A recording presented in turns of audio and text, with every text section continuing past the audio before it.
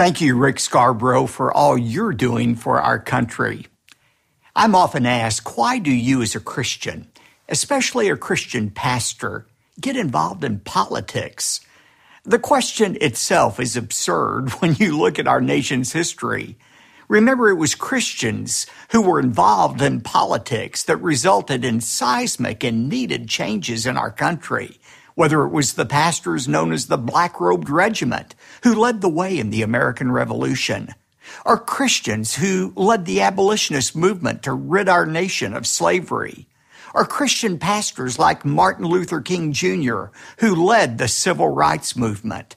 Thank God these Christian men and women of yesteryear did not subscribe to this false dichotomy between faith and politics. Instead, they allowed their politics to be an expression of their faith. Why should Christians get involved in politics? Because Jesus told us to. In fact, and I know this is going to surprise some of you to hear me say this, but the fact is you can't be a faithful, obedient disciple of Jesus Christ without getting involved in politics. Well, Pastor, where do you find that in Scripture? I'm so glad you asked. In Matthew chapter 5, verses 13 through 16, Jesus gave us two images to describe our mission here on earth. In Matthew chapter 5, Jesus said, "You are the salt of the earth.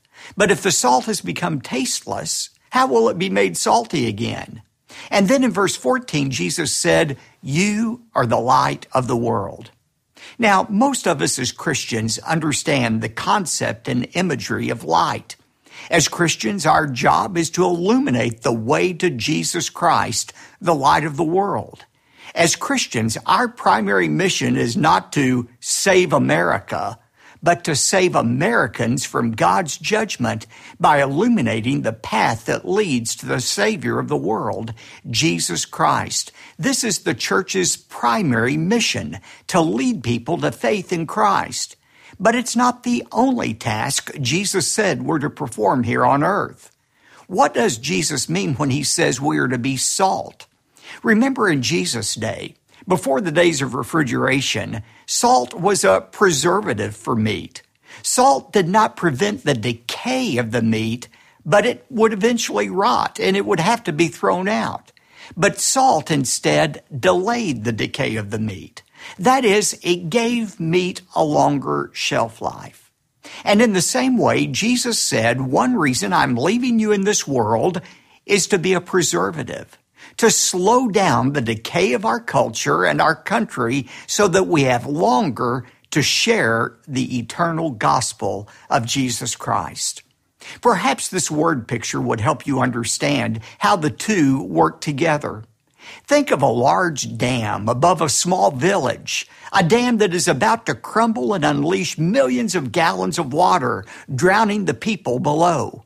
Concerned residents line up to push back against the dam, while at the same time yelling to the villagers below to find a place of safety. That's what we've been called to do as Christians, to push back against the tide of evil that is threatening to engulf our world, while we also point people to the place of safety, Jesus Christ. Well, here's the question. How do we push back against evil in our nation today? How do we delay the decay of our country? Well, in a word, it's through politics. Now, I know the word politics is a four-letter word for many Christians and denominations, and yet the word politics comes from a root word that means to influence.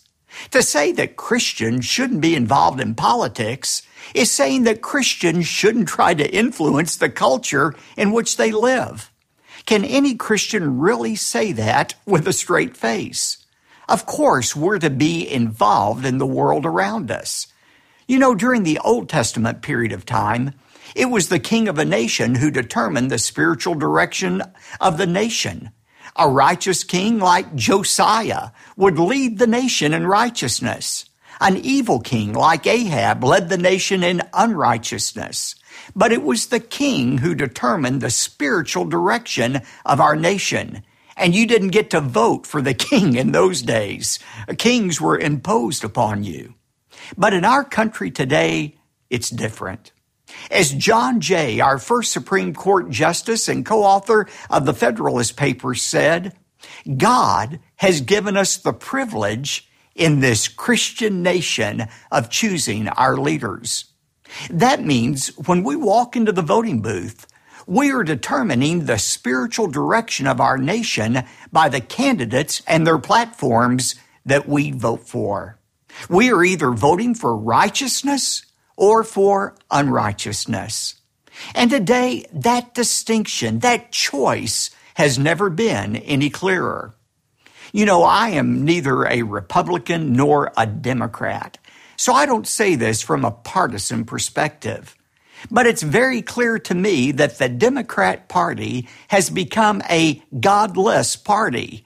Not only have they attempted literally to remove the name of God from their party platform in the past, but they're also working to remove God from oaths of office around our country.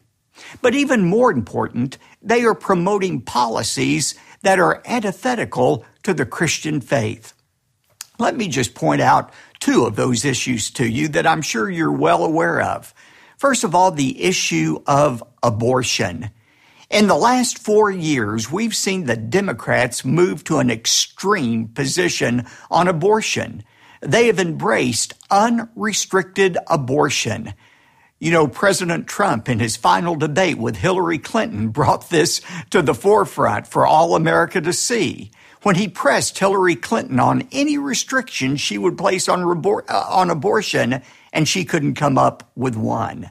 The fact is, today, every Democrat candidate who was running for president, and the fact is, the nominee, Joe Biden, all believe and subscribe to unrestricted abortion. They will not name one restriction they would place on abortion in America today.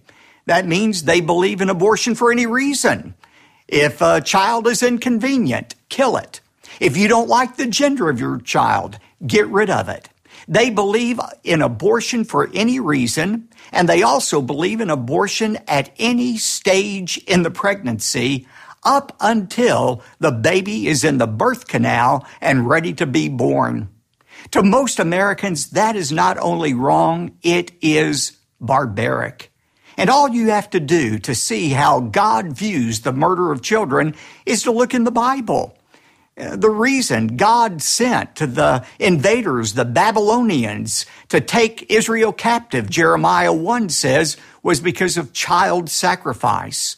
When God saw his own people following after the pagan god Moloch and offering children as burnt sacrifices, he said, "It has not entered my mind that you would do such a detestable thing as this." And ladies and gentlemen, if God would punish his own chosen people, the Israelites, for the sin of child sacrifice, what would he do to a nation like America or any other nation that alters its children on the sacrifice of convenience? God is no respecter of people or nations. Any nation that slaughters its own children is going to suffer the judgment of God. Another important issue in this election cycle is the issue of religious liberty. Just look at de Blasio, Newsom, Cuomo, others who have refused to treat churches fairly during this pandemic. They have placed restrictions on churches that have not been placed on other organizations. Contrast their position to that of President Donald Trump. There has never been a more pro-religious liberty president than Donald Trump. I remember several months ago when he invited into the Oval Office teachers and students in public schools who had had their right to pray infringed upon. And he ordered his Justice Department to go after school districts that infringe upon the First Amendment right to the freedom of worship. Never before have we seen a president do that. You never saw George W. Bush do that. You never saw Ronald Reagan do that. This president has stood for religious liberty. I remember a few years ago when the president signed an executive order on religious liberty.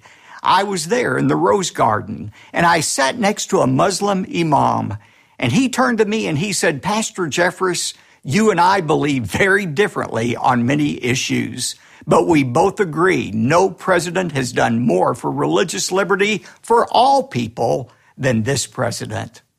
Yes, elections have consequences. The leaders we choose set the moral and spiritual direction of a nation. And that's why Christians must get involved in politics. The next time somebody, especially a Christian, questions you on whether Christians should get involved in politics, I encourage you to ask them these 3 questions. Number 1, do you think God cares about the rampant immorality and perversion that is engulfing our country right now? Question number 2, do you think God has any opinion about the left's effort to outlaw the mention of his name in the public square, prohibiting 10 Commandment displays, firing coaches who pray at ball games, threatening students who mention God in their graduation speeches with jail? And the final question, from what you know about the God of the Bible, do you think he has any opinion, any feeling about the 50 million children who have already been murdered in the womb since Roe v. Wade in 1973? Or the 700,000 children who continue to be slaughtered every year through abortion? If your answer to those questions is yes, you've just answered the question of why Christians, and especially Christian pastors, should be involved in politics. I close with these words from William Watkins in his book, The New Absolutes. It is time for Christians to violate the new tolerance and become people marked by intolerance. Not an intolerance that unleashes hate upon people, but an intolerance that is unwilling to allow error to masquerade as truth any longer. An intolerance that is willing to call good, good, and evil, evil. May God give us the courage to do just that.